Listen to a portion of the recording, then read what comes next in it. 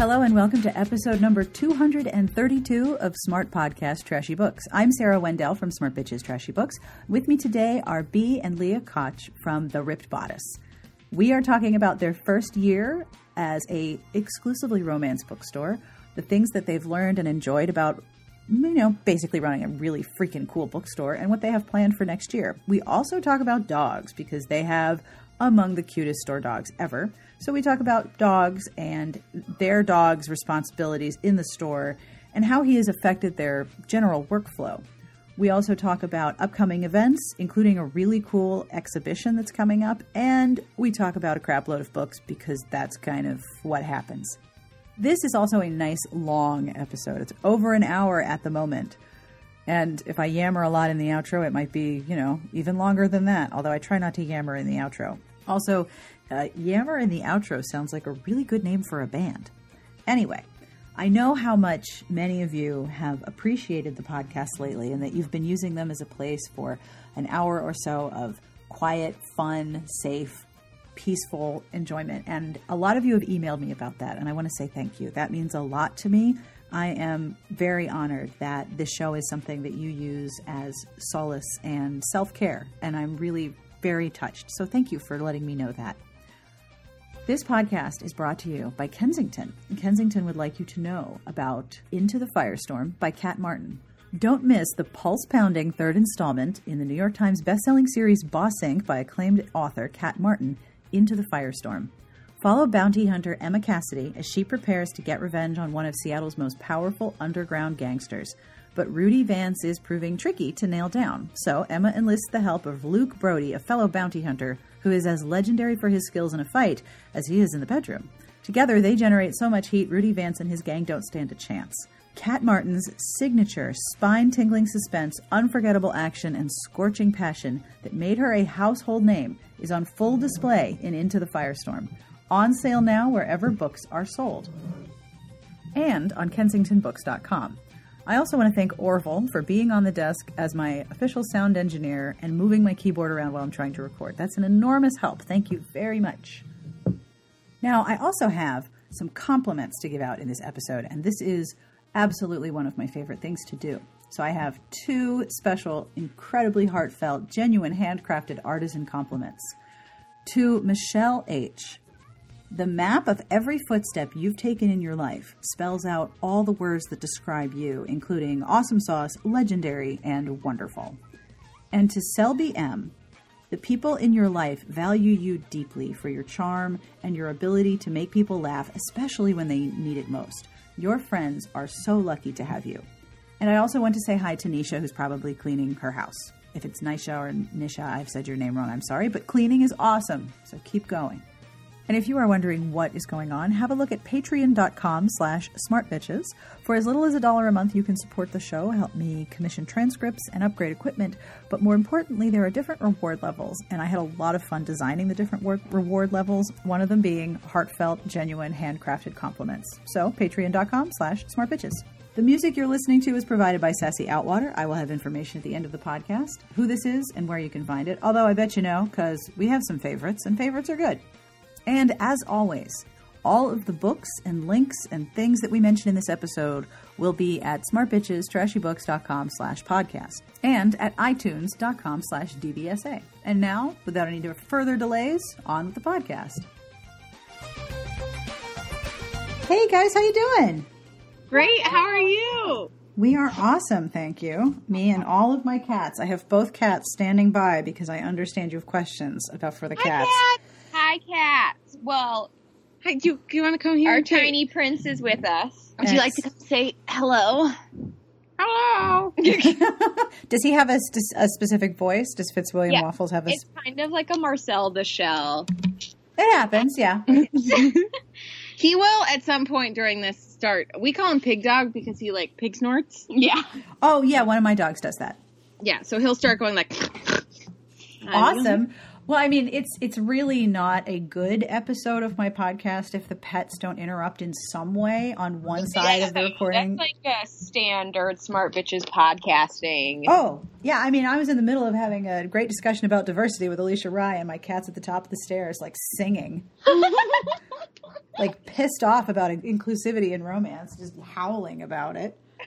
Alicia is my favorite because we like use the same dating apps, and she makes me feel not so bad about myself. Yeah. But it's almost like with dating, having too much choice makes it even more difficult. Oh yeah, I have ridiculous rules that if I met you in real life, it would be very different.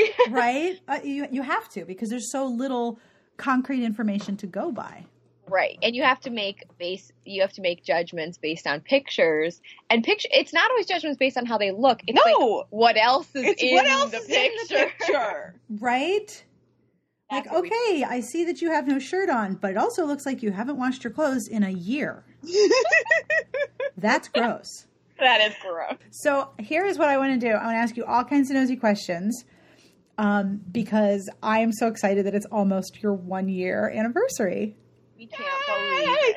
It's so crazy to think It's about. March, right? March 4th? Yeah.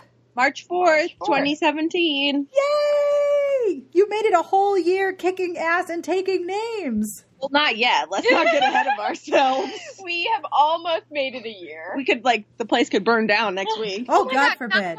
Woman. I mean, not that it will, but that's why you have the dog. He's going to keep the giant earthquake could come. The dog has been, in my personal opinion, this is B, the single best thing we have done since opening this bookstore.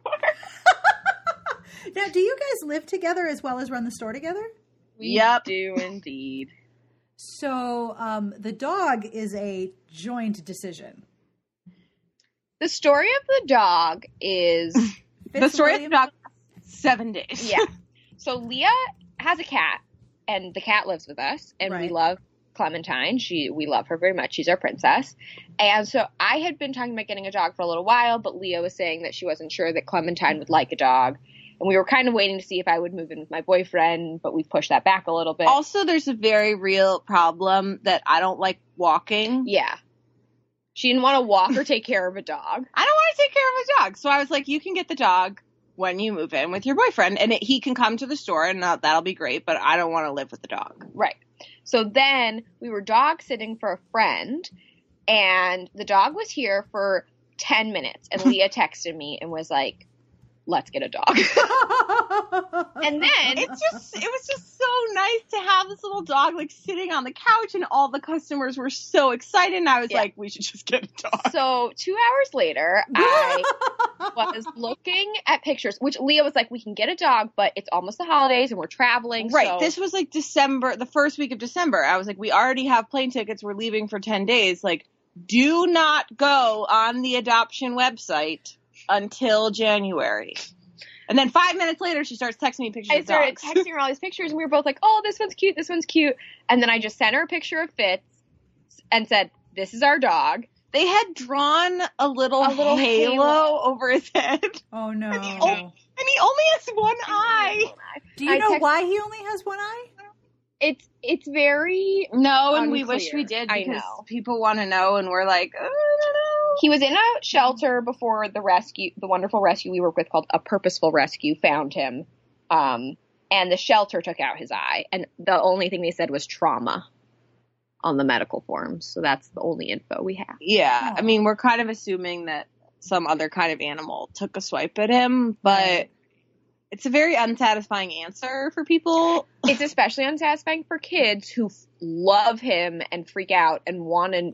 They want to know. They're very curious. Every answer you could give a child is sad, because I've tried a lot of different things. I was like, oh, it was hurt. He was sick. It was hurting him, so the doctor took it out. Or one time I said he was in a car accident, and that was a bad idea. Oh, gosh. Yeah, that would be bad. No. So we had a customer who's a child psychologist, and she told us to tell kids that he was born that way. Yeah.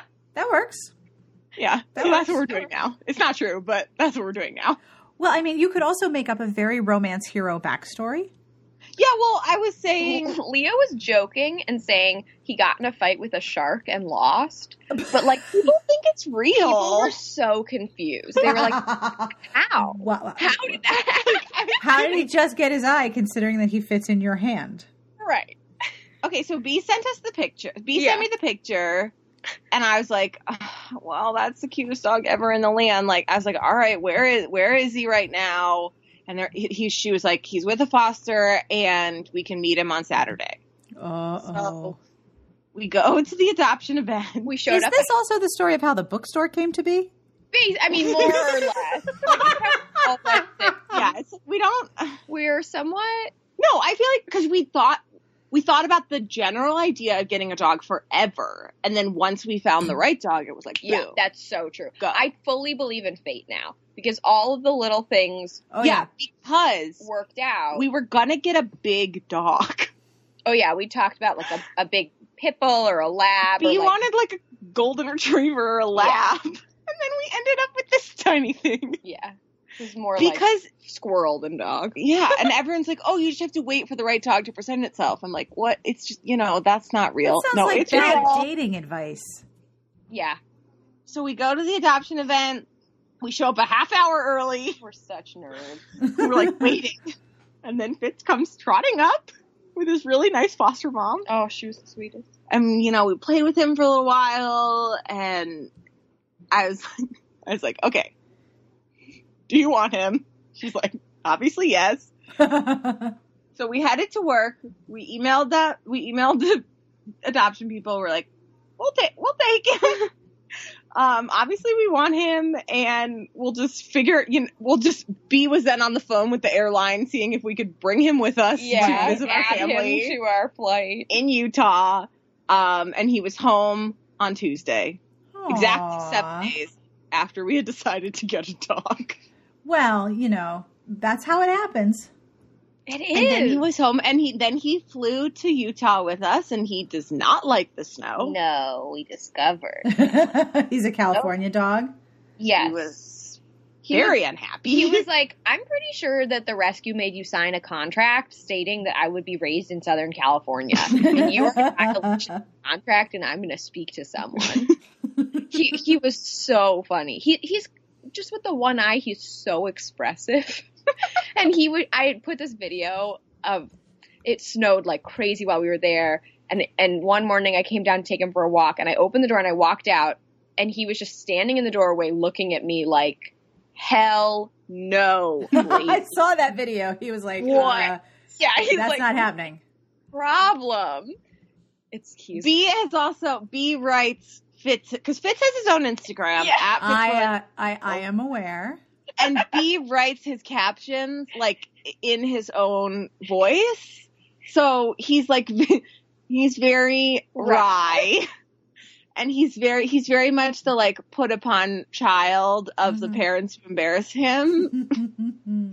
He's always like, Mom, why are you doing this to me? But he's just, and everybody, he's also responsible for a 10% increase in our business. Oh my gosh, it's insane. Oh my gosh.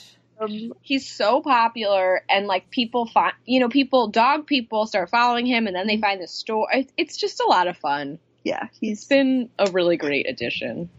He's pretty much. What are his dog responsibilities? What are his responsibilities in the store? I am sure that as a new member of the team, he has a very specific set of requirements. Yeah, he definitely does. So he wears the costumes and the seasonal decorations that we can force upon him. Right. For whatever. Right. He has to be dressed up for the season. We don't make him dress up every day. Just like once or twice a holiday. Like we just got him a Valentine's Day outfit. Yeah. Also, yesterday or the day before was apparently National Dress Up Your Dog Day. Oh no. She was very distraught that she wasn't prepared for. Yeah. So then she was online shopping for various humiliating outfits. So many things. So if you've seen pictures of the store, we have the main desk where people check out. Right. And it's white. And so he has a little pink pad, and he sits on the desk. Right. And for most of the day. And when you come to check out, he presents his stomach to you. Right. And you rub it while you check out. And if you don't, then he yells at you. And if you start and then stop because, say, you need to sign a receipt or hand over your credit card, that's not okay. No. Once you begin with the belly rubbing must continue. You are contractually obligated to continue. I would say he receives at least 10 hours of belly rubs a day. He is just he lays on his back always and he sleeps with his little leg raised in the off chance that if I wake up in the middle of the night and start giving him belly rubs, I have easy access. Oh, right. Yeah. My dog sleeps like that. It's usually the back leg, right? So funny. Yes. Right? That way the dog leg is up, and that way you're not going to miss the opportunity. No. Now, he is also obviously the protector and guard dog of the store and standing at approximately 8 inches tall. He's very, fierce. So if somebody unsavory comes to the door, he will bark at them, such as the mailman. Oh, you can't let the mailman just think he owns the place. That's unacceptable. No. Also, it's so sad because the mailman loves him. His name is Jerry. And he's the mailman in the world.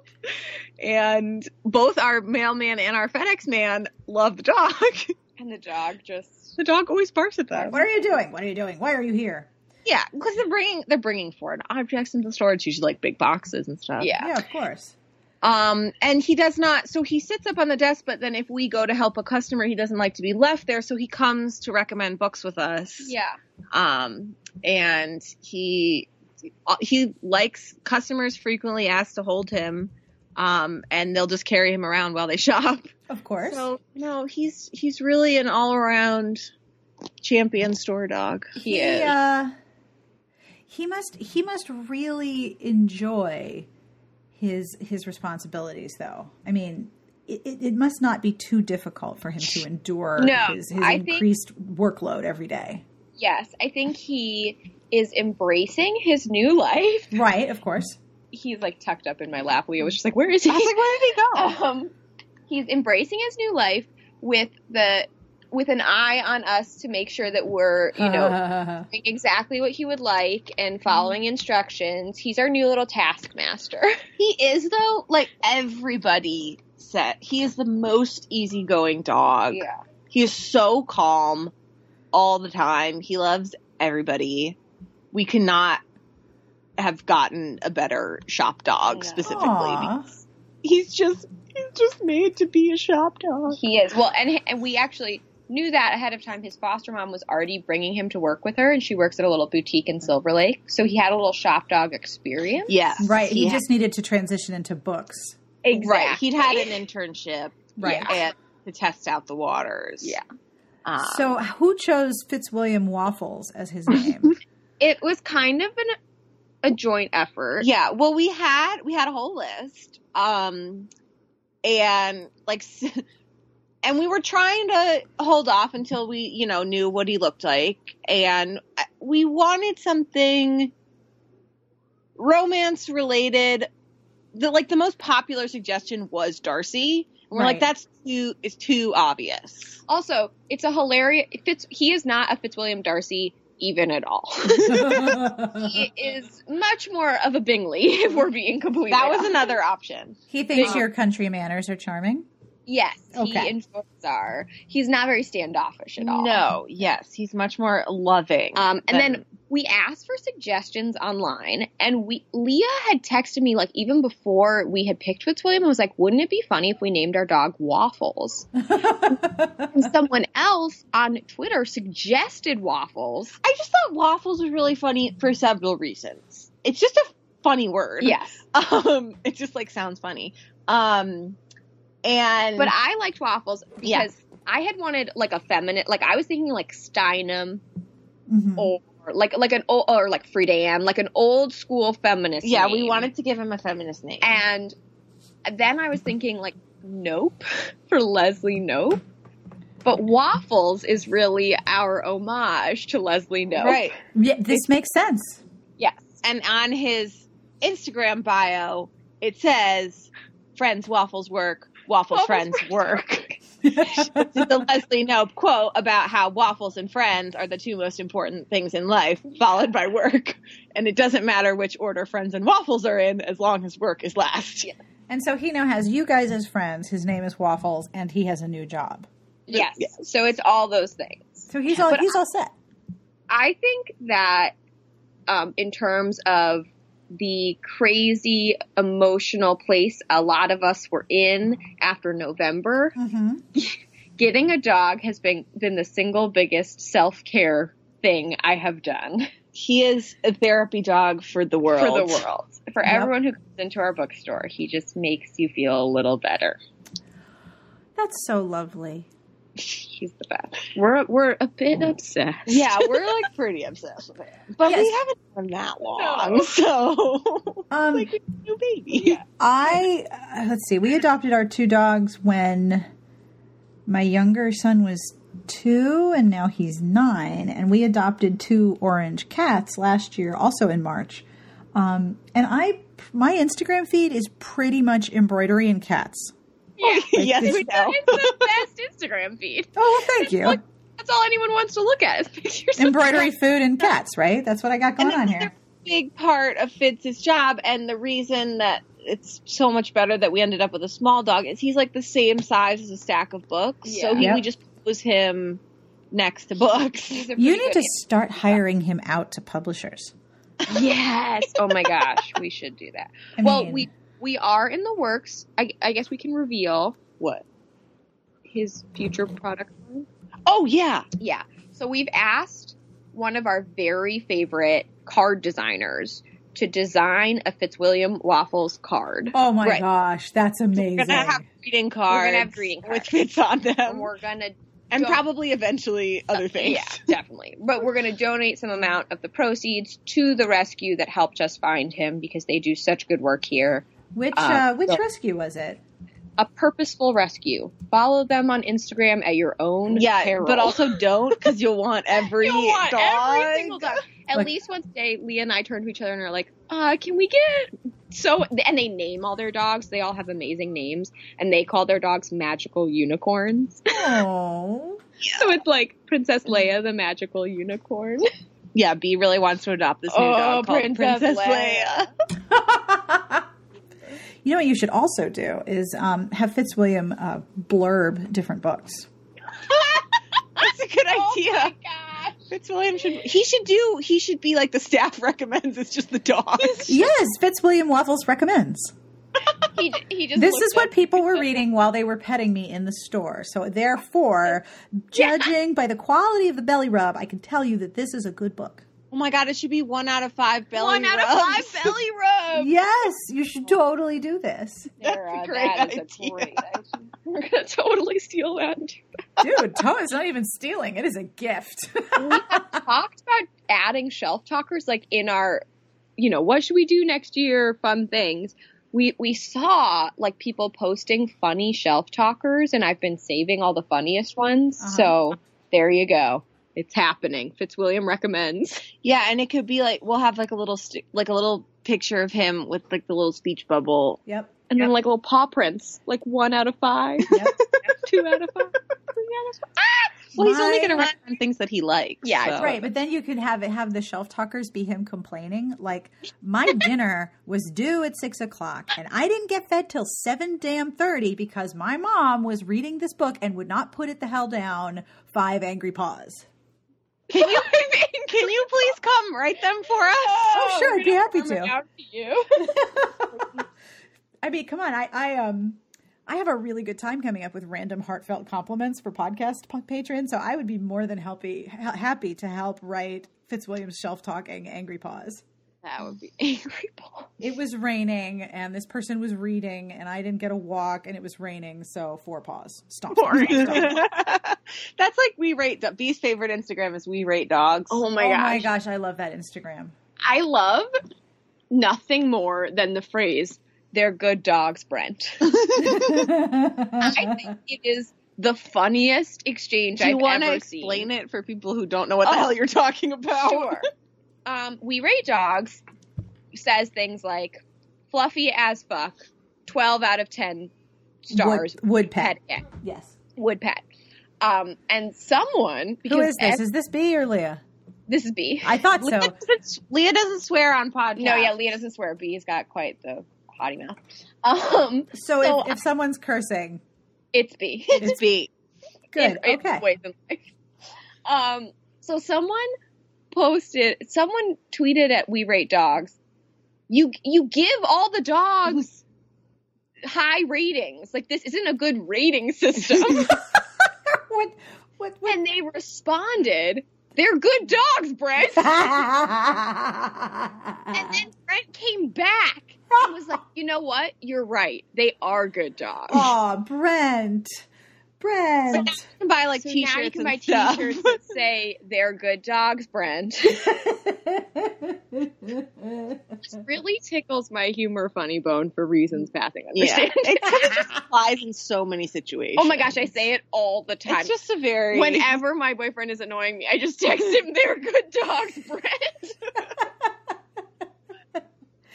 It's a more gentle, you are ridiculous.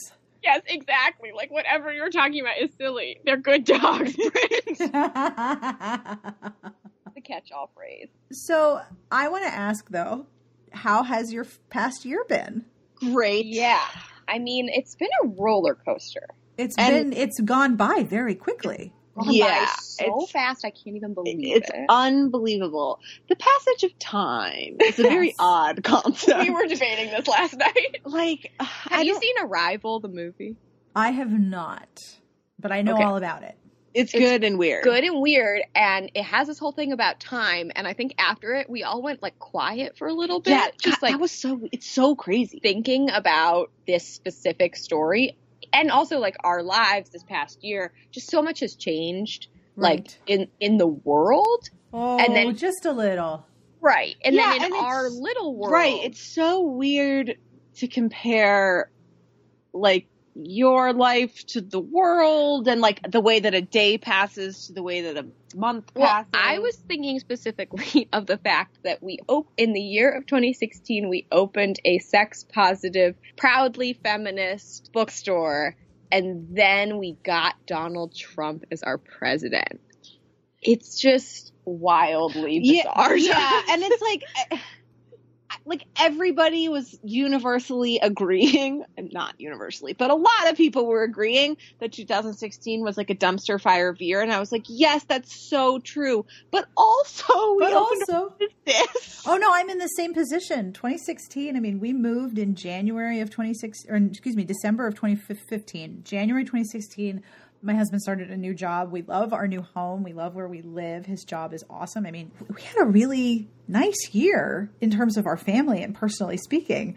It's just everything around us sort of became a massive and it's dumpster garbage tire fire. Sometimes to reconcile those, and you want to be happy about one thing. Right.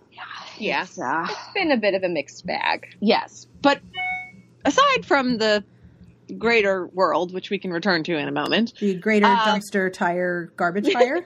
Yes. Aside from that, I mean, it's been, I can't believe how long it's been. You know, now at the beginning, I think for the first 2 months or so, we kept feeling like, oh, we've been open for ages. Yep. Yeah. We kept saying that. Yeah. But now that we're like almost at a year, and we're still, putting new systems in place. And every time I like think of a better way to do something, I'm like, well, why wasn't I doing it like this before? But we haven't even been open a year. You know, we still have so much time to grow. It depends on the second of the day. It totally depends. And also depends on how many projects we're knee deep in at the moment. That's true. But it's been really amazing so far. It has been. And I think hopefully it will only get better. Yeah. Hopefully it will go uphill instead of downhill. As you know, at this point, our community is still growing. You know, that in-person community is still growing. And we still have so many things we want to do. Mm-hmm. So, you know, talk to us in like 4 years. But, right now, you know, things are still very much, it still feels, you know, like we have lots of places to go. And you sound really happy. Like what you've been doing has made you incredibly joyous. Yes. I mean, it is incredible to come to a place every day where, I mean, just to like go back to the world, but we feel safe here. Yeah. And we feel like other people feel safe here, which is really wonderful. But it's a happy space. It's a place of love and positivity. Yep. And we really try and focus on that as much as possible. And so do our customers, which is so lovely when people come in and say, oh, I just wanted some time for myself to do what I love. And I love that. Yeah. And I've noticed on your Instagram for the store, there's a lot of authors who hang out and write in the store frequently. That is honestly the thing we least expected and most love. Yeah. Our local girl gang of writers who come and hang out here and have just become friends and supporters, and that community, it's really, really helped us in a lot of ways. They're just so generous with their support and their opinions, and they're like a sounding board. Yeah, and it's fun to, see books come to life. Mm-hmm. And people love, I mean, when Sarah Kuhn comes and people buy Heroine Complex and they get it signed right then, it's very fun. That's awesome. Yeah, it also happens more than you think, and I like look over at Sarah and I'm like, do you want me to embarrass you or not? Sometimes she's like, no, don't. And she'll like nod or like shake her head. She's like, yeah, it's fine. And then I'm like, go get your book signed. Yeah, or like we Twitter direct message them like, do you want me to out you? And it's great to have another, set of opinions as well. Yeah. Shopping here is such a communal experience in that other customers chime in on your purchases. Yes. So it's, if we're having an extended conversation with somebody about recommendations, like if there's somebody else in the store, generally they will join in the conversation. Yeah. So basically your bookstore is kind of like a blog. Yeah. There's a comment thread at all times. And so it's great to have other knowledgeable people. There's only so many books one person can read in their lifetime. Tell me all about this. Yes. So it's great to have, more people who can suggest things and offer opinions. The people who come and write form their own community, and we sort of eavesdrop on their conversations about cover design and their plans for their next book. And Rebecca Weatherspoon has been letting me name all the characters in her current book. Which I now have like a note on my phone of all the names I want her to use. So she'll text me and be like, okay, I need main heroine's therapist, and this is a little bit about her. What should her name be? And then I get to name her. And it can't be Waffles. It can't be Waffles. Apparently, and the heroine's name starts with a C, and apparently every name I suggest starts with a C. That's very funny. Yeah. But I also like, it's like she's doing it's a small town series, and I'm like determined, and she agrees. It's like the most diverse small town in the universe. But we intend to eventually have a shelf. Yes. Books written at the Ripped Bodice. That is actually my next question. How many books that have been written or edited or worked on in your store at this point? Do you have are you keeping a list? Yes. That's so cool. Published, I think it's only like 2. Mm-hmm. Because when we opened, Sarah Kuhn, who wrote Heroine Complex, finished her next book, which isn't out yet, wrote like the second half of Heroine Worship at the store. And that comes out in July. And then Rebecca Weatherspoon finished the last So Sweet book at the store, and then she's got a whole new series that she's working on. So like in the next year, I think it'll be a lot. And Jen LeBlanc has a whole new series she's been working on. Emily Foster Nagoski, when she came for her event, decided that she wanted to set a scene here. And so her next book takes place in LA. So she was running around trying to figure out where her characters could have sex. In the store? Yes.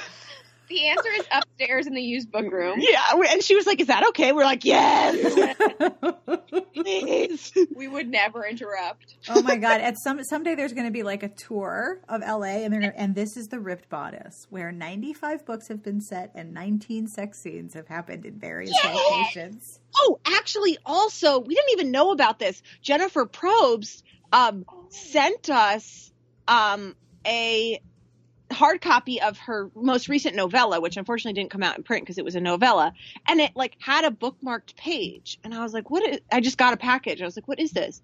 And I opened to the page, and the characters are discussing they need to put, it's like a magical book that they need to put somewhere for safekeeping. Oh no. And the one character is like, we should send it to the Ripped Bodice. They'll take care of it for us. No, you're in a book? Yes. That's amazing. One of the coolest things to happen. And our dad is incredibly unfazed by anything. Yeah. We're like, we're in Oprah. And he's like, that's nice.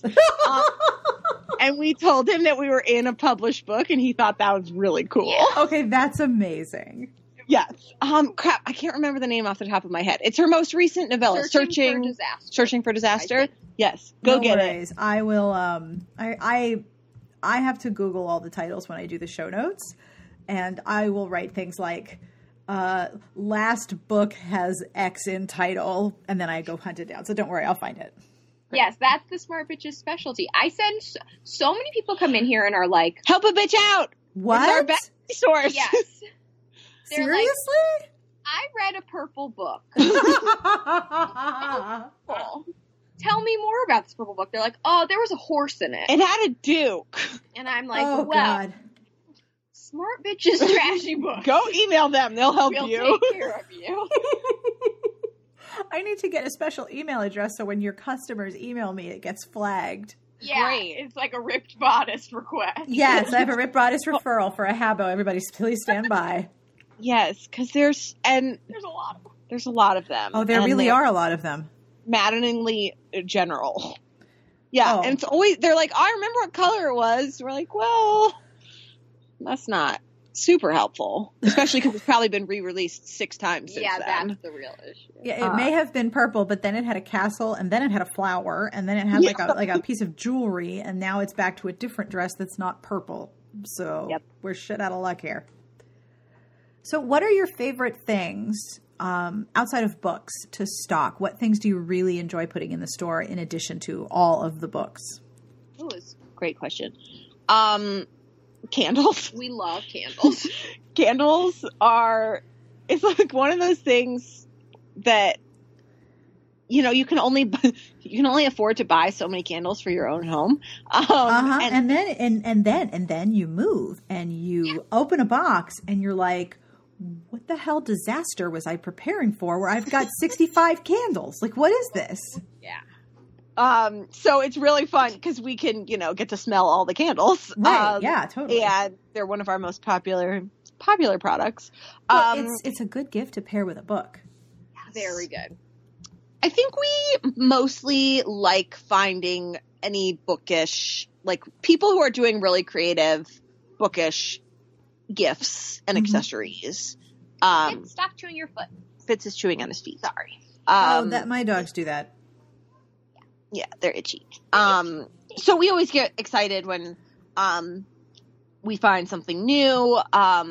There's just so many great things, like enamel pins and book lockets and notebooks that look like the Harry Potter's textbooks, and candles that are book themed. Anything book themed. Yep.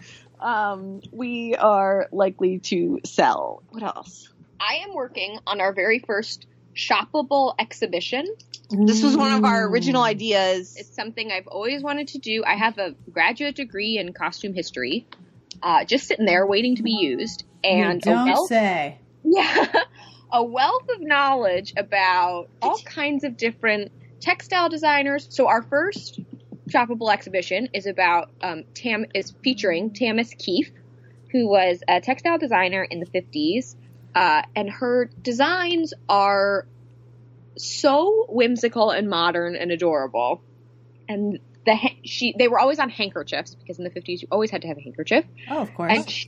she did them for all different, like, really specific places. Like the Ford Museum had her do this whole line for them. She did them for all different kinds of events. Like when the Queen had a birthday, she did a special one. So I have been sourcing those, and there will be information around, and then it's like a little museum exhibition, except you can actually buy everything in it. That's seriously cool. I am so excited. Yeah, it was one of the things that B was really excited about and we had originally talked about, and it was one of the things that kind of got pushed to the side while we sort of got our sea legs. Right. And now we can actually do it. Yeah. That is seriously so cool. Thank you. So TMS is a pretty easy starting point because it's handkerchiefs. They're small. The price point is relatively affordable for just about everyone. Right. My ideal, of course, is expanding into Regency, Victorian, very much older textiles and hats, little good shoes. Yeah. Hats, shoes, cosmetics, all the kind of old ephemera. Like, there's just so much stuff on Etsy that is waiting for someone to write its story. Oh. And once you write the story, it's so much easier to be sold. Oh, it's totally true. One year for one of the Smart Bitches anniversaries, I think it was the 10th, the traditional gift was linen and cotton, or maybe it was linen and lace. And I was like, what the hell? And I was like, fit shoes. We're going to get them bitches fit shoes. And I gave away like 5. That is amazing. Yeah. Bitches love fit shoes. Of course they do. And something that is historical but can be repurposed in a modern woman's life. And totally.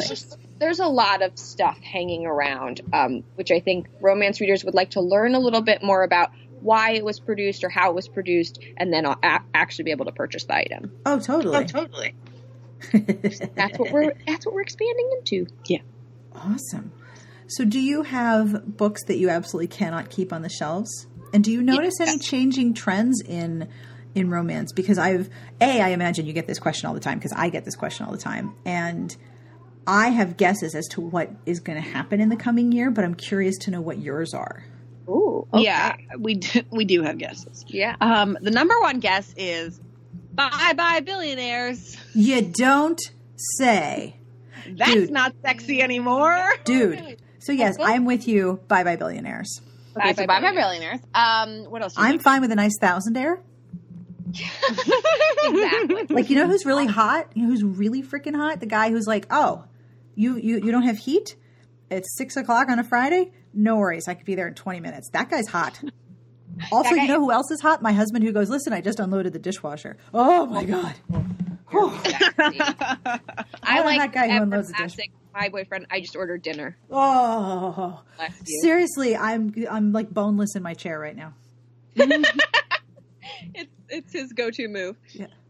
So no more billionaires. I am with you. Billionaires. I think so one of our most popular sub-genres, which is a subgenre that I've always loved, but I didn't even really know it was its own type. So historical fantasy. Oh my God, yes. And I think we're seeing people do such creative, wonderful world building in there. Like, what comes to mind to me is Deanna Raybourn. Yeah, the Veronica Speedwell series. Yeah. Which is just freaking adorable. Have you read the new Sherry Thomas has been crazy popular. The can't keep it on our shelf. Lady Sherlock. I love that book I so loved it. much. I loved What's it. the first one called? A study in Scarlet Women. Yeah, yes. I'm a Sherlock lunatic, and I particularly enjoy people who take the spirit of Sherlock and then do something different with it. I love how many pieces of meaning are in the title alone. Yeah. That there's this incredible limitation on women once they stray just outside that very narrow boundary of acceptability, and then how many women figure out a way to thrive there and what they have to do and put up with, and then like the very subtle signals that they give to each other that I am not of your status and talking to me is dangerous to you. Like, oh my God. Yeah. It's and that there's signals only the women recognize. Yeah. It's so good. She's such a good writer. Yeah, that when the second one comes out, people are going to be very pleased. Oh, yes. Oh my Everyone gosh. is like, I can't believe you sold me and got me obsessed with a series that we have to wait a year for. Like, I'm mad at you. People are mad at us. So, Sherry, write talk faster, please. Yeah, that includes steampunk as well. Oh, yeah. Gail Carriger has continued to be super popular. The Soulless series, and then when people are done with that, they go to Custard Protocol or the Finishing School. Yeah, so I think... Or Mary Robinette Kowal. Oh, yeah, she's great. Milk and Honey, that series is really popular. And I actually just read, which I didn't love in the beginning and then really got into, and now I can't stop talking about, My Lady Jane, which is a YA historical paranormal. Now, I thought it was straight YA historical. The paranormal part really surprised me. And then I was like completely obsessed with the idea, like the way that they did it. It's about Lady Jane Grey, who is one of my favorite. I have my undergraduate degree in Tudor history. Explain who that is. Jane Grey is the tragic queen who ruled for 9 days in between Edward and Mary. It's a complicated Tudor. As of course everyone knows. Yeah, it's a thing if you're a Tudor obsessed person like I am. That Lady Jane Grey has never really gotten her due by historians, by anyone. She was a brilliant woman. She spoke many languages. She was a mathematician. She was a philosopher. She was in contact with like all the thinkers of the day who everyone agreed that this woman was a brilliant, brilliant young woman, and she just totally got shafted by history. And beheaded by her cousin. And then she got her head cut off. Head cut off by Mary. So to see her get a happy ending was just such lovely wish fulfillment. I was just gleeful. Isn't that the best?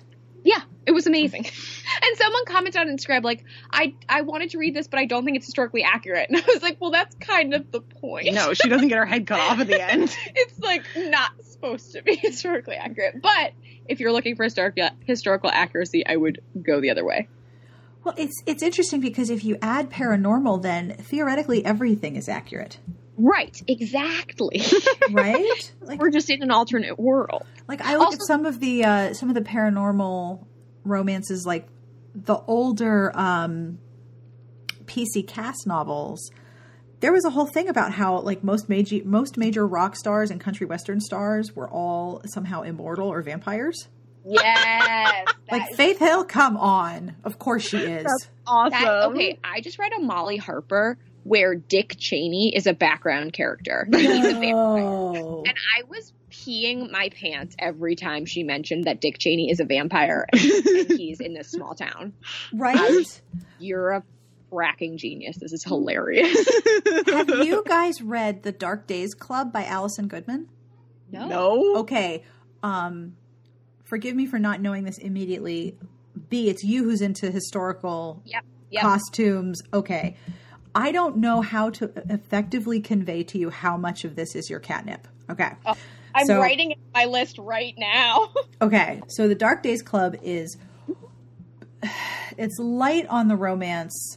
It is allegedly grade 8 and up, but I think that's a little bit. We're pig snorting. Pig snorts, here we come. Is it like kind of like Tamara Piercy? Can you hear him? Yeah, he's coughing. He does this all the time. This little like weird thing. So anyway, sorry, we've wandered off the topic. It's normal. That's why I have a podcast. It's not like I'm running out of room. As we are wont to do. So the Dark Days Club is grade 8 and up, but I think I was perfectly fine with it. I didn't think it was dumbed down at all. But there's 3 things that you're going to love. It's a Regency romance, supernatural mashup with a lady heroine. Oh my God. She is about to be presented for her audience with the Queen in 1812. Mm-hmm. There's constant references to society. She's being raised by her aunt and her uncle because her parents died, and her mother has a very bad reputation. And so she has to be perfect to avoid being stained with, blood will tell, and she's just like her mother. But it turns out that the Queen knows the truth about her mother, and that what this girl is she's inherited the ability to see demons. And cool. Demons are loose in society. But because she's going through her basically her come out, her presentation to the queen, and then being part of society, she has to do that balance of, I'm going to go to places where I really shouldn't go with my lady maid in the evening, and then, go to a ball later. So you learn things like, what's the thing called that ladies would pee in when they were wearing a big ass dress? Uh-huh. Yeah, so there's incredible amount of detail, and I'm like, that cannot be real. So of course I go on eBay, and they're all over eBay. You can buy one of these things. That's so funny. Oh my gosh.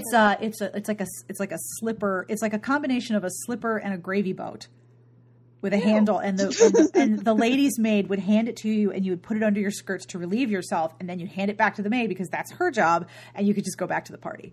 Oh my gosh. It's incredible. So there's all of this historical detail, plus a lot of society detail where you contrast high society and lower classes and underclasses, plus mystery and deceivers, and there's different kinds of demons who feed on all of my crack. This is so your catnip. I feel bad that you don't already know about it. Oh my gosh.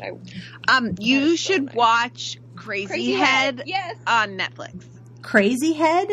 Yes. It is, it's modern Buffy. It's about a British show about two girls who can see demons and go and beat up demons. Crazy Head? Yes. It is wildly entertaining. You'd really like it. It's really good.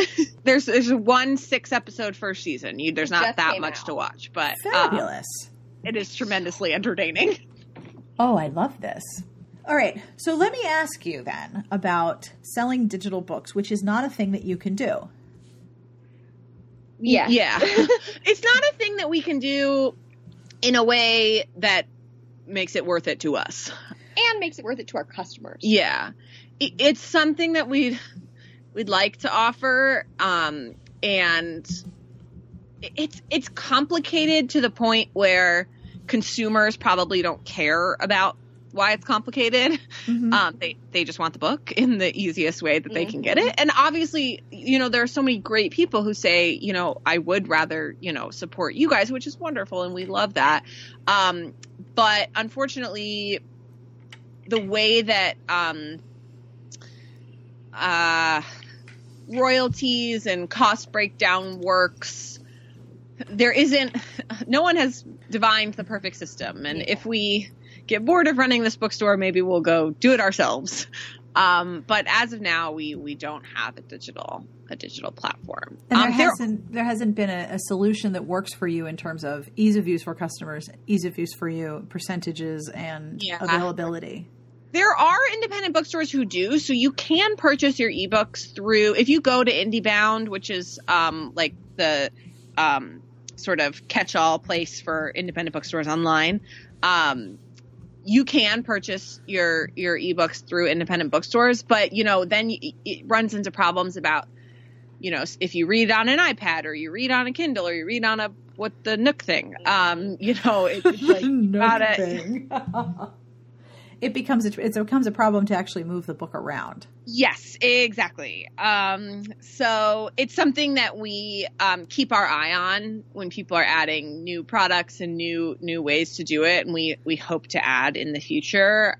Somebody asked on Twitter the other day, and it's wonderful that people are keeping mindful of where their money is going, and we deeply appreciate that.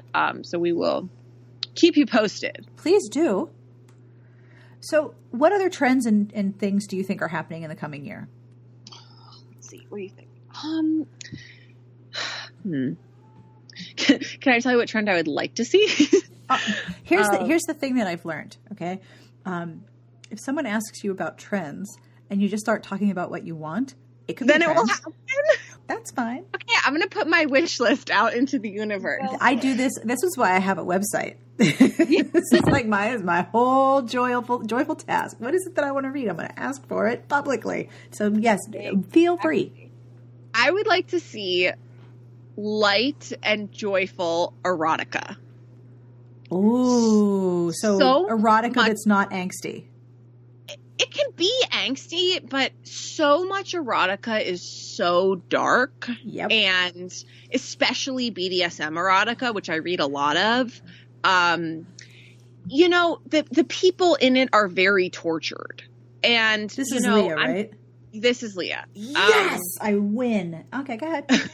You're getting so good at it. Yes. I would like to see, you know, I think in contemporary there's a lot of just more joyful sex, you know, people who aren't as tortured about, and frequently in erotica, you know, they're exploring the darker edges of desire. So I totally get that. Mm-hmm. But at some point you have to move beyond the what I like is weird. And I would like to see like more acceptance of, you know, I like this kind of weird kinky sex and I'm going to go out and get it and it's going to be great. I support that plan. I would love that. Yeah. This is B. I mean, I love anything historical. Really? We had no idea. Has no one gotten that memo yet? And the thing that I would most like to see is historicals not set in Regency England. Yep. I have a whole tag on the site, Regency not in a ballroom. Yeah, I would be fine with Regency not in the or historical not in a ballroom, historical not in the Regency. It's just one of those things. I mean, people do it. You know, the person I most frequently rec is Beverly Jenkins for American historicals. Oh yes. And she's signing at your store soon, isn't she? February 4th. It's so soon. Beverly Jenkins Day. I will keep it together, I swear. Except not at all. So I love wrecking Beverly Jenkins because it's not Regency and it's not the ballroom and it's not Dukes. Now, Jeannie Lin is another fascinating ancient China. Yeah, Tang Dynasty. Those are beautiful historicals. And I just wonder why there isn't more expansion into all of the weird historical moments that could have so much romance in them. Especially we get a lot of requests for specific countries. Yeah. Every country should have a historical set there or contemporary. You know, there should be, I don't know, I would like to see what country? I don't know. How about this is kind of weird given the political climate, but we get a lot of requests for Russia. Russian historicals. I happen to love Lisa Kleypas's Russian romances. I know no one agrees with me. Yeah, she's like the only person in the world. I think they're delightful and weird. People outside of Regency England have different issues, different stories, all that stuff, but a lot of places have similar like social strictures and setups that people could play with, I think. So yeah, expand beyond England, even though I adore England, and please write more Regencies, but also expand beyond. Yeah. And I think, this is good. We have one trend for erotica, one for historical. Paranormal, I think what we were talking about before with historical fantasy, but expanding that into, I kind of divide paranormal into creature-based paranormal and world-based paranormal. Mm-hmm. So it's like our world that just happens to have werewolves and vampires in it, or it's like a totally different universe, and I'd like more of the latter. So like fantasy worlds that are very close to our world. Yeah, or very different, but it's just it's a complete world. Yeah. Instead of like everything is normal except there's vampires. I loved the Amanda Boucher book that came out. Oh, A Promise of Fire? Promise of Fire. Because that was full high fantasy. Full high fantasy in a romance package. I just thought, what a great story. I just loved it. Remember when there were lots of those? Or just more? Let's get more. Let's bring it back. It's a trend. It's a trend. It's a real thing. We started it. It's a trend. It's happening. We obviously didn't. But I also just like mythology-based romance is something that I've always loved. I loved those really, really smutty Mists of Avalon books. You are not the only person for whom that was a gateway. Yep. I actually remember being in Barnes & Noble in that section and a Barnes & Noble employee pointing me in the direction of what must have been something a little more romancy because I loved those so much. Yep. I loved how female-centric they were. More Greek and mythology-based romance. Mm-hmm. There's a series that, hang on, I have it in my notebook. One of the things that the other bitches and I, especially Elise and Carrie, really, really, really like is what we're calling ass-kicking heroines, not sorry, not sorry. Yes! So the idea that women are powerful and can be violent and don't suffer incredible amounts of remorse for it. I am so here for that. So there's a series that the first one came out last year. It's called The Immortals, Olympus Bound, and it's about Artemis. All of the gods are real and they're on Earth. He loves Artemis. My favorite. I am just here to hook you up with your catnip. That's like my job today. Awesome. It's The Immortals, Olympus Bound is the first one. And the second one is Winter of the Gods, which continues the story. So Artemis and all the other gods are on Earth. And they are much less powerful because people don't worship them anymore. Mm-hmm. And she is immortal, and she has been a cop, and now she's a private eye, and she lives very much in isolation. That sounds so good. Oh my God. This sounds like my exact catnip. And so I think when it was originally published, it was sort of marketed as Rick Riordan only for adults. But I didn't think that was so much the case because the romance is very understated. The god parts are incredibly fascinating. There is some violence against women in it because sacrifices in Greek times and the ancient Greek and Roman sacrifices were usually women and usually virgins and usually pretty. So virgins are better, of course. Of course. Well, they're more powerful that way or something. I don't know. But anyway, there is some violence against women in the story because they're trying to find out who killed a young woman. But the problem is that the death has made her more powerful. And because someone has followed extremely precise ancient rites to imbue power to certain gods, and she's one of them. And so she's like, I really shouldn't be enjoying this, but this doesn't entirely suck. Oh, wow. There's like all of this morality in it, but the fact that she and all the other gods just sort of hang out on Earth and are part of modern society in very hidden ways is delicious. It's so interesting. That sounds so good. Have I completely fucked up your TBR? Oh, no. Except yes. Could you please pass along to Elise? I really hope it's Elise. My deep appreciation of her Crazy Pants reviews of Shifter books. Oh, that's Elise. That's okay, Elise. Good. Oh yeah. I will let her know. They're just my favorite. Oh my God, her Bachelor recaps are so good. Aren't they hilarious? Okay, so can we now transition to talking about The Bachelor? Yes, of course. Because it's Monday. It is Monday. When we're recording this. It is. Monday is Bachelor Day. It's the best day of the week. And this was something that was part of your original Kickstarter proposal. I remember, like, we're going to have Bachelor Night. And I remember writing back to you and being like, why? Because I did not know anything. That's why. So yes, that was originally part of our plan. But now we're closed on Mondays. It doesn't really work. We may have a party for the finale. Tell me all the things about The Bachelor. Here is the thing about The Bachelor. Yes. When you try to explain its appeal to men, it's like trying to explain why there's so many dukes in the Regency. It's like trying to explain why, I don't know. How vaginas work. Yes. Why we like anything. It's like, but it's so, and it's so entertaining. And they don't accept that as an answer. I'm like, it's funny. I'm like, it's fun and it's funny. And they're like, but why do you watch it? Because it's fun. I always say, do you like sports? And they say yes. And I say, and you enjoy watching sports? And they say yeah. And I say, well, I don't understand that. So this is my thing. People enjoy all different kinds of things. The way women are forced to account for their enjoyment is so frustrating to me. I'm sure it is to you as well. Oh, very much. Yes. All the ways. Yeah. So we love The Bachelor.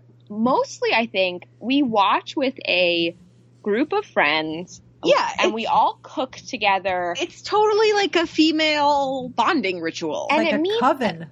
Yeah, it is. And once a week, we all get together. And it's really nice to have that once a week. Like, everyone's there. Everyone's hanging out.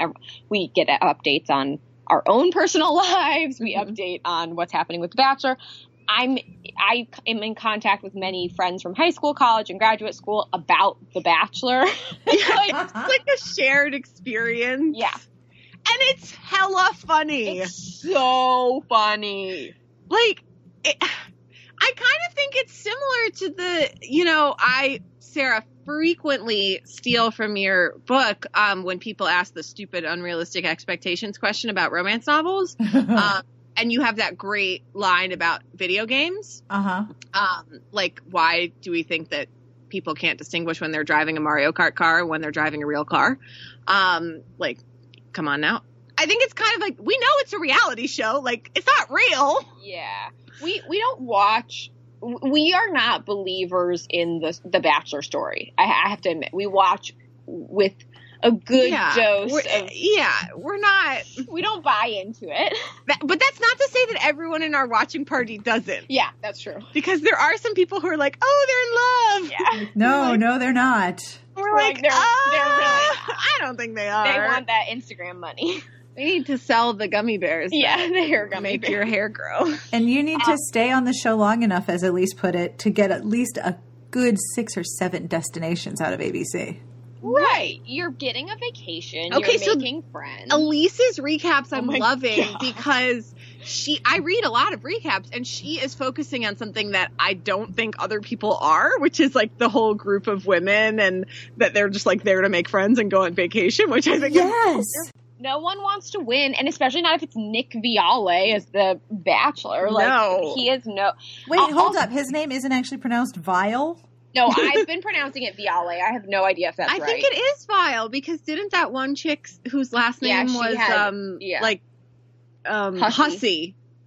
There was a girl whose last name was Hussey, and she was like, we both have really bad last names, and then I think he got rid of her. Yeah. Is that the one he had sex with at a previous, like, encounter? Yeah. Okay, so... I only know from editing Elise's recaps.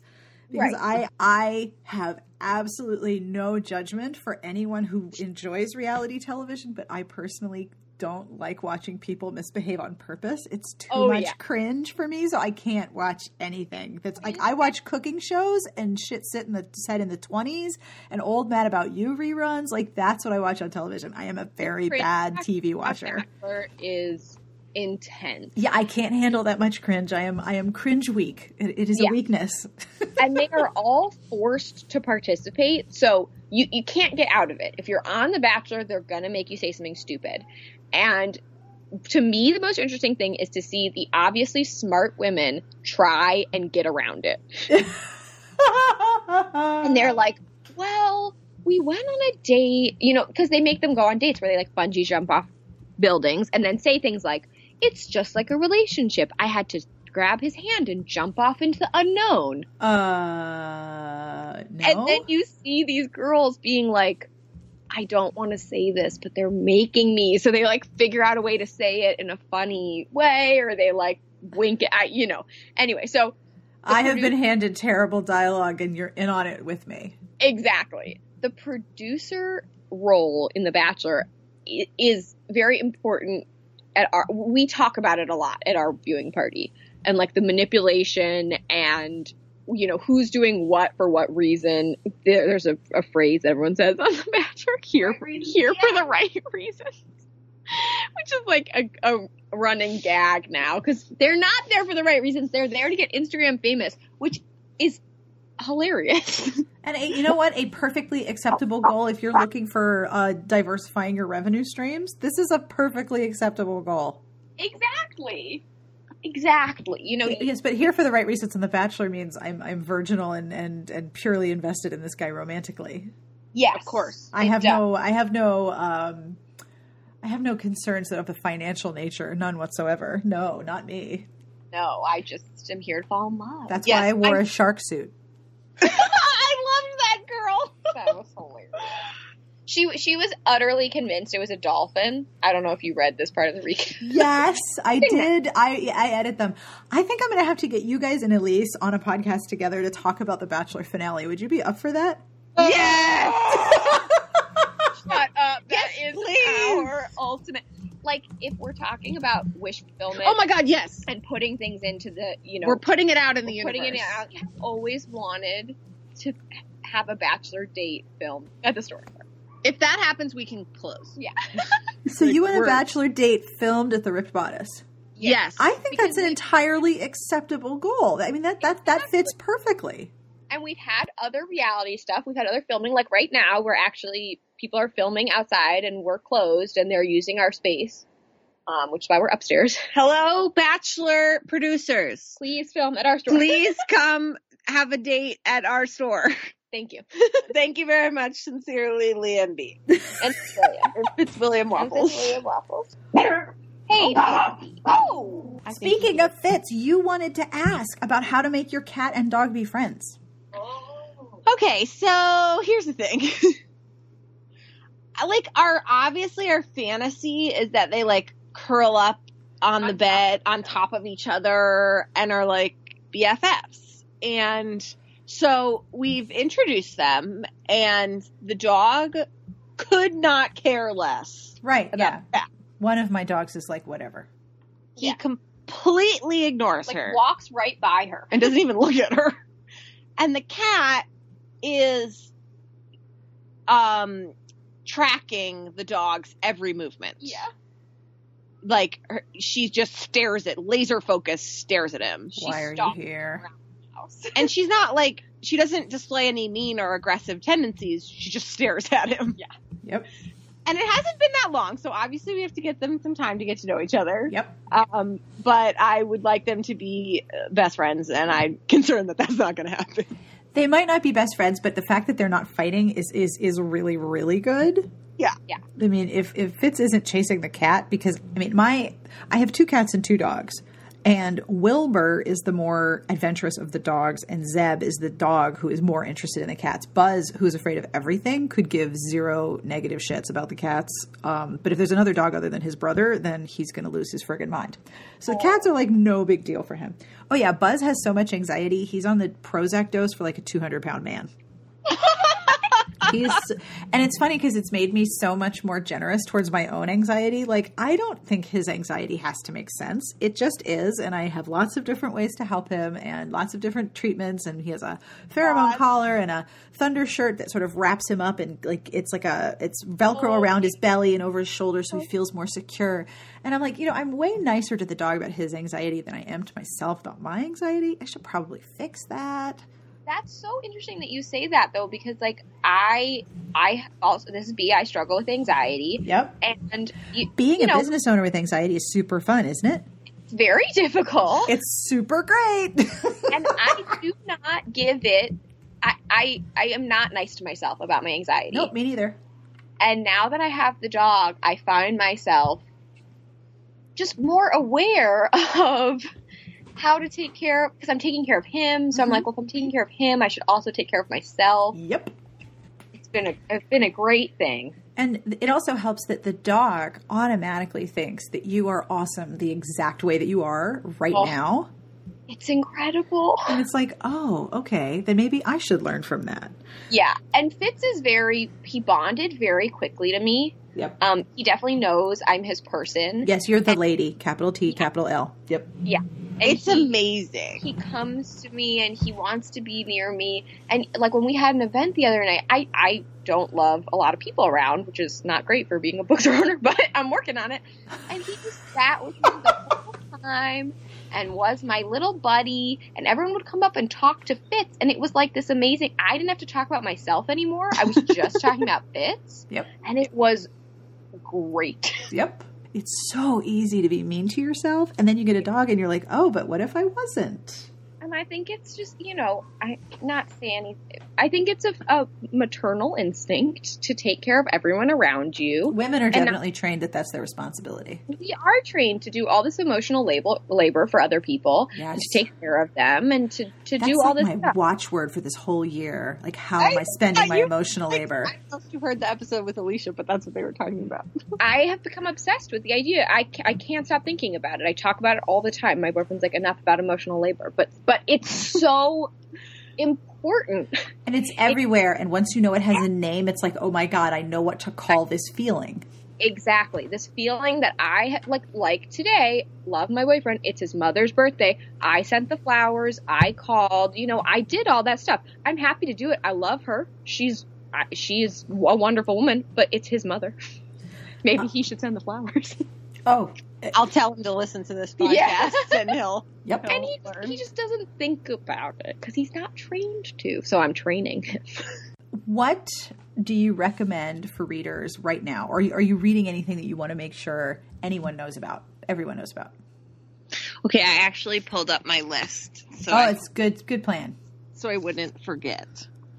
Okay, let's see. What did I read in the last few weeks of the year?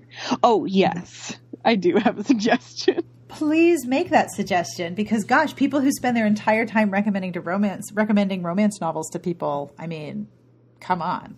They need more to read.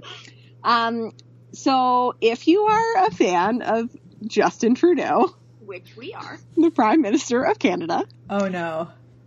Pretend that he does not have a lovely wife and family and that he's into kinky sex.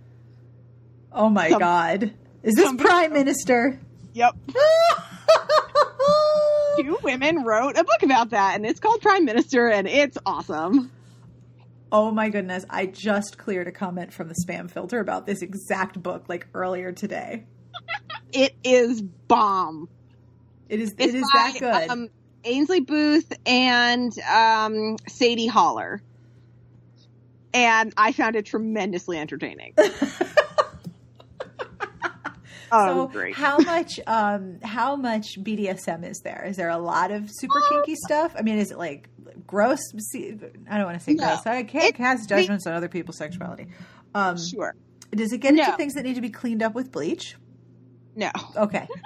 No, not at all. Okay. No, not really. And it's much more of the DS part of BDS. He's more into domination, not as much whips and chains and stuff. So it's much more sort of power exchange, role playing kind of stuff.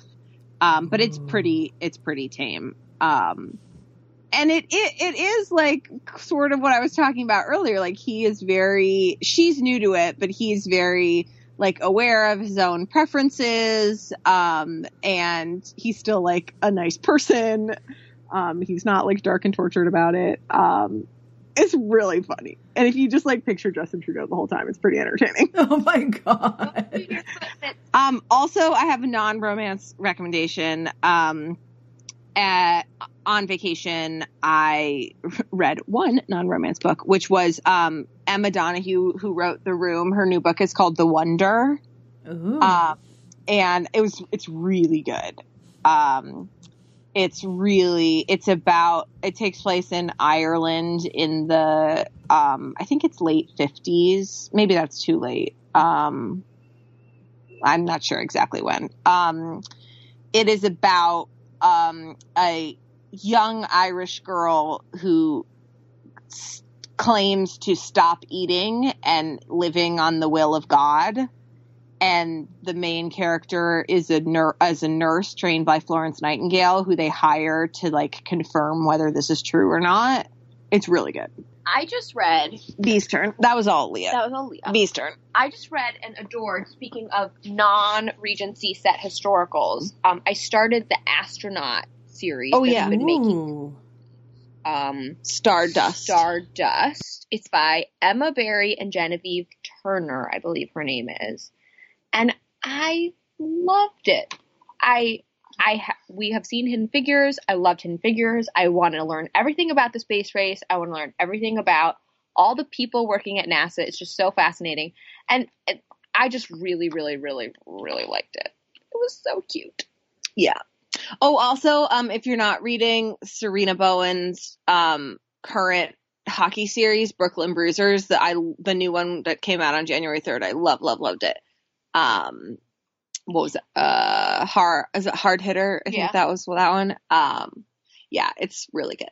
Both Elise and I want to say Amanda raved about that book. Just loved it. Serena's done such a good job because she had this college hockey series, and so much sports stuff these days is a new adult, and then she transitioned it to an adult series. It's a fictional professional hockey team. I love that it's in Brooklyn, called the Brooklyn Bruisers. And she's just done such a great job transitioning that. And now it's a little bit more adult. And I love the concept of the most recent one is it's the team's massage therapist and yoga instructor. And the guy doesn't like to be touched. And which is hard to get over. Yeah.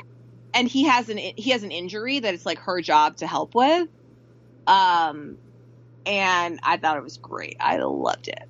But then again, I love everything that Serena Bowen writes. I really want them to make hockey jerseys for this fictional team that I can purchase. I did. Putting that out into the universe. I think it's a giveaway that they're running on Berkeley. What? Yeah, I definitely saw some Brooklyn Bruisers jerseys on Instagram. Can I have one, please? We can speak to someone. I'm just putting everything out into the universe. Okay. Are you familiar with The Secret? Yes, of course. Okay. I haven't read it and I don't really know the specifics of it, but I'm convinced that I can do it. Well, you never know. If I genuinely believe outside of The Secret, I genuinely believe that saying things out loud has an enormous amount of power because you're hearing yourself say it, but you're also increasing the likelihood that someone else will hear you say it. Yeah. My main evidence for this is that there's a poke place in Santa Monica, which is close to the store, that I was like, I like to go to, and I was like, wouldn't it be great if there was a poke place in Culver City? And then the next day, this empty storefront across the street put up a sign. God, you have poke across the street? It's not open yet. I know an accurate description of how much you wanted a poke place and how much you talked about it. It was like you were like, poke, and it happened. And then... Is poke the new cupcakes? Yes. Okay. I'm okay with that because we make it at home. It's delicious. Yes. Yes, there is a place opening across the street. They're renovating right now. We're like desperate for them to open. I don't know when they're opening. There was another maybe what you should do is have people pay you to say things out loud. Yeah. And it's happened a couple of times. Like, I can't remember what the other one was. Things that she's constantly talking about happened. It was Bruno Mars music. I don't even like Bruno Mars, but I was like, we were listening to him on the radio. I love Bruno Mars. Yeah, B really likes him, and I was like, when is Bruno Mars coming out with new music? And then the next day, he came out with new music. It also happened with Ed Sheeran. Oh, well, that one, yeah, because I am obsessed with Ed Sheeran. That would be a good get for the store. Oh, my God. Ed Sheeran? Yeah. How do we make that happen? Yes, please. I deeply love him. He's so cute and nerdy. Very nerdy. You know what? That would be like the kind of thing, like one of those special offers for credit card holders, like an intimate concert with Ed Sheeran inside the Ripped Bodice bookstore. The most romantic date ever. Universe! About that. Universe, did you hear that? Okay, so can we just like tally up the things we put out into the universe in the course of the last hour? You know, I was listening to this wonderful podcast that you guys would really, really like. It's called Friendshipping. Seriously, you guys would love it. It is from two people who actually work for Cards Against Humanity in Chicago. One of them is the events planner, and the other, I think, is a community manager. So it's Jen and Trin. They are best friends, and they have a whole podcast where they answer questions about how to manage friendship. And it's like, I'm not exaggerating. It's like if Leslie and Ann Perkins. Ann? Her best friend. Ann Perkins. Yes. I wanted to say Rashida, but that's the actress's name. You know, it's the same person, right? They're the same. It's like if they had a podcast where they talked about friendship, it would be this show. It is so wonderful. Like it is making me so happy to listen. And each episode is like 25 minutes. That sounds so good. Oh my God. You're going to mainline this fucker. It's so wonderful. I listen to it constantly. But one of their recent episodes talked about two introverts hosting events. And I was like, okay, here for this. I have a pen. I'm going to write down everything you say. So God. I need that. Yeah, ditto. So actually, you know what I need to do? I need to come to California and host a bitches event in your store. That's what I need to do. Yes, Get please. off my butt. So anyway, so the whole episode started from a person who was saying, I'm a musician, I have concerts, and I put out a newsletter, and my friends are all subscribed, but they never open it. And then when they say they're coming to an event, they don't actually show. So I think they're coming to my concert and they're not. And how do I talk to them about this? And so the first part is about talking to your friends about your expectations. But then they segue into how to run a really good event and get people to come. And yes, I know Fitz, right? Seriously. Fitz is not into that idea, apparently, but I am. Keep going. How could people not want to come to my mother's store? That's just terrible. How dare you suggest such a thing? So one of the things they talked about is putting on like one big show. Like if you do a lot of concerts, you can't expect your friends to come to every single one. But if you want to focus on one, make your concerts a thing that they can bring people to. Like your concerts are the best place to bring like a Tinder date or a Grindr date or like a Match.com date because you like cool music and you're connected to this cool music community and there's other people for you to talk to and you don't have to talk the whole time because it's a concert. And I'm like, you know what? That would totally work for your store. Like make your events are great places to bring a date. Oh, yeah. Our romantic comedy show every month, I think, is the site of many first or second date. So I think what you need to do is reach out to some of these like date sites and make sure that they know about your events. And they could cross-promote you. That's a great idea. We should have like Match.com like mixers or whatever. Yeah. Or for you. Yeah. You can attend. I'll run it. Great. She's so enthusiastic about finding love. I'm very enthusiastic. You could actually do a whole advice night. Like dating advice. Bring your date and listen to horrible dating stories. Your date will not be as bad as these. My favorite podcast with two best friends is My Favorite Murder. I wish that I could listen to that show. I cannot believe that it's a year old. I am just so in awe of how awesome it is. I can't listen to details about murder. I will never sleep again. I can't even read Wikipedia about unsolved crimes from 1902. My Wikipedia search is terrifying. If anyone ever finds my computer, they're gonna think I'm a serial killer. Yeah. I love murder, and I've always loved murder. I've always particularly loved serial killers. You and Elise need to talk because that is exactly how she is. Yeah, I love when I meet other romance people because it's like two sides of the same coin in our mind. I think like it's the opposite of romance. it's like the worst case scenario, and I've always been really obsessed with historical murders, obviously given my bent, and have always wanted to write a series about a serial killer heroine. But I don't think it's very heroic to serial kill people. So I haven't. But please someone write about serial killers falling in love with each other. Wasn't there one where the heroine, it was like sort of a romance, but really creepy. She was a serial killer. Was it Chelsea Cain's series?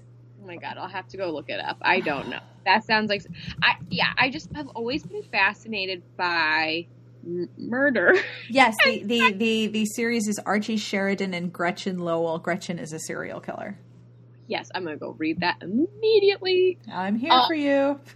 But I love that there's like this whole podcast, and I just love like everyone is sharing in this thing where we've all discovered that there are other people obsessed with murder, and it's like not, and the funny thing is they like actually talk about specific murders, and like people come on and share their stories of their favorite murder, which is so creepy to say, but I have so many favorite murders. What would you say is your favorite murder? I don't know. I mean, I've always been a Jack the Ripper fangirl. Like, obviously that's a horrible story, but it's just fascinating in the time period and like who he targeted, and also maybe it was a woman. I have a lot of opinions about Jack the Ripper. You're a nutter. I am. I potentially need to seek help about my obsession with murder. I cannot even read the Wikipedia pages about unsolved crimes from like the turn of the... the best Wikipedia pages. No, I can't. I can't even sit in my office in like 10 in the morning with all the lights on if I do that. Okay, so like normally she is crazy about this stuff. This is Leah, but every once in a while we both love to read long form articles, and she'll like make me read a really good one. And there actually is no one gets murdered. There is an amazing one from a couple months ago about this PTA mom. Oh my God, this was the best thing I read. What site was it on? It was on LA Times. Yeah, because it was about this PTA mom who gets like, I don't even know how to describe it without like giving everything away. Caught up in a drug dealing scandal that maybe she didn't actually have anything to do with. It's really a good read. Oh, they're making it into a movie with Julia Roberts. Of course they are. It's a story tailor-made. Just Google like LA Times PTA drug mom and you'll find it. Oh my gosh, that's crazy. Yeah, it's very entertaining and nobody dies, so it's good. Yeah. Looking for long-form journalism about crime? Come to me. Yeah. I have a lot of it. B has got you covered. That's awesome. All right, are there any other books that you want to make sure you're mentioned? Because I feel bad that I've taken up so much of your day, and I hope you're not like, oh my God, we have to get off the phone. No, it's really fine. Like, so we're filming. Yeah, this crew rented out our store, but we can't like leave them here alone, so we're just like sitting here. Okay, good. This is the best. This is great. What are they filming? It's this CBS show called Life in Pieces. Ooh. It's like a sitcom. Oh, can I make a plug for the book I am most excited for? No, we don't want to talk about books. Why would we do that? Yeah, that's probably fine. I haven't read it yet, but I know it's going to be amazing. Alyssa Cole's upcoming historical spy novel. An Extraordinary Union? Yes. Oh my God. I am so excited about this book. I can't even begin to just, every time I see someone post a picture of an arc, I have like a visceral anger that they're reading it before I am. I'm like, I will cut a bitch for that book. I am so excited for it. I just think it's going to be amazing. I love Alyssa's writing. She is an amazing writer. And then God, that story is so good. Oh, well, if we're talking books that we're excited about, that's a different list. Hold on. That's my upcoming list. Let's see. Okay. Exploited by A. Meredith Walters. It doesn't come out till June. It is about a hacker who, unbeknownst to either of them, falls for the agent who is supposed to be hunting her down. Oh, boy. Yeah. It sounds so good. The little dog is making snuffling noises. He would like to be included in the conversation. Okay, cool. Fitz, what do you have to say? Because Orville is out and about. Fitz would like to say thank you very much to the Smart Bitches for the very nice mail he received. Oh, we're so happy. And he would also like to say thank you to the whole romance community for just being so welcoming to him. Oh. And he feels very loved. Yeah. And wow. That's how the romance community should be. Yeah. We welcome dogs and boys. And boy dogs. That's right. Our little romance hero. Yes. And everybody should come to the Ripped Bodice so they can meet him in person. I mean, he's amazing in pictures, but in person he's just like a little tiny pig fox. So it's like the Instagram times 1,000. Yeah. Yes. He's ridiculous. And people like don't believe that he'll like let anyone hold him so they'll like pick him up and then he like sits for about 10 seconds and then he just like his whole body just sort of like collapses into you. See the moment it happens and everyone is like, oh my God, like this dog is just now like plastered to my body. Oh, and there he goes snorting away. And he's just so fluffy and loving and we're so obsessed with him. I'm so happy that you have such an awesome dog and that this store is doing so well. Thanks, Sarah. Like, I mean, I was super excited when you opened, and I was super excited to support the Kickstarter, and I was super excited to see all these pictures. It just makes me so happy that you are out there kicking ass. We love to hear that. Thank you so much. Yeah. We hope everyone outside of LA knows how much we appreciate their support. Yeah, that's very true. Yeah. And that is all for this week's episode. I want to thank Bea and Leah for being so kind to hang out on the phone with me. And I also want to thank Fitzwilliam Waffles for being part of the podcast because more pets is always more gooder. I will have links to all of the books and different links that we discussed in the episode at the podcast entry at smartbitchestrashybooks.com/podcast. And you can also find us on iTunes at itunes.com/DBSA. This episode is brought to you by Kensington Publishing. Don't miss Into the Firestorm, the pulse-pounding third installment in the New York Times bestselling series Boss Inc. by acclaimed author Kat Martin. Follow bounty hunter Emma Cassidy as she prepares to get revenge on one of Seattle's most powerful underground gangsters. But Rudy Vance is proving tricky to nail down, so Emma enlists the help of Luke Brody, a fellow bounty hunter who is as legendary for his skills in a fight as he is in the bedroom. Together they generate so much heat, Rudy Vance and his gang don't stand a chance. Kat Martin's signature spine-tingling suspense, unforgettable action, and scorching passion that made her a household name is on full display in Into the Firestorm, on sale now wherever books are sold and on KensingtonBooks.com. I also want to let you know that we have a podcast Patreon, patreon.com/smartbitches. For as little as $1 a month, you can help support the show and keep it excellently growing as it is. Thank you. And you can also help me upgrade equipment and commission transcripts for the episodes that don't have them yet. If you've had a look and if you've become a patron, thank you so much for your support. The music that you're listening to is provided by Sassy Outwater. You can find her on Twitter at Sassy Outwater. This is Avin Anachar, and it is by the Peat Bog Fairies from their CD Dust. Now, I had to look up Scotch Gaelic pronunciation, which was different from the Irish pronunciation of those words. So if I said that wrong and it was supposed to be the Irish one, I apologize, but I think I guessed the right one. But if I didn't, I did my best. You can find this album, this song, and all of Peat Bog Fairies music at their website, at Amazon, and at iTunes.